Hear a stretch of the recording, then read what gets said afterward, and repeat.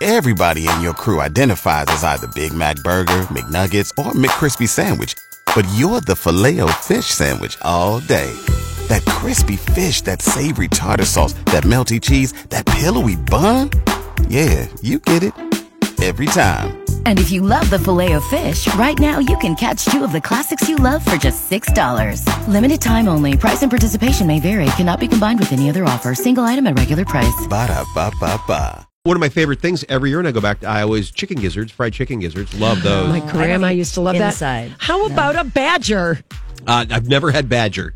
I don't think anybody can catch them. Right, how would you like to catch them? Two of the meanest animals in the Midwest are both mascots in the Big Ten. Badgers? The badger and the wolverine. And Lisa. And Lisa. Now, here is what is amazing about what Bonnie just said. What? She said people don't usually like go and hunt for badgers. There is truth to that, Bonnie. Not a problem. Because this one particular couple, this one particular couple is going to serve their entire Christmas dinner made from roadkill. So you won't have to go out and catch the badger. The work is already done for you. It's already deceased. They're going to serve a mix of, say, deer, rabbits, pheasant, and even a few badgers. Hopefully, that's what's going to be fresh off the road for them to go and gather. Depends on what's available. Well, Jim, now what's the window on fresh? See, that's the thing. 20 minutes ago. Are they sitting there 2 watching days it ago? get killed? I mean, they got to be sitting by the road watching it get killed. Honestly, I got a big problem with that. Jim, the husband, says, well, he just grew up on a farm and learned the importance of not wasting